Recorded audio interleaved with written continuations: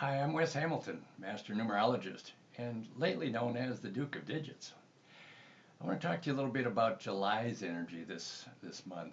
Um, if you recall, this whole year we're working on healing our differences with each other and especially within yourself. So July is asking you to take a look at some of the things that are going on in your personal or professional life that has caused some dissension or confusion that needs to be healed. So perhaps you're thinking about a relationship that bothered you a few years ago and you're not going to do that again. Well, those are the kind of things that need to be healed. So July is asking you to take a look at your deeper self, your purposeful self, your mindful self.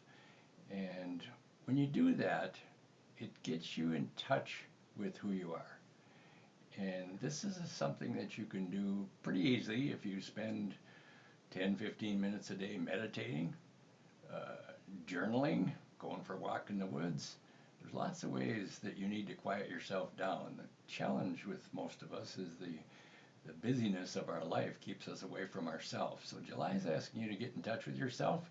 I've written an article about it. There'll be more things that I'll be talking about in my authorized numerologist program.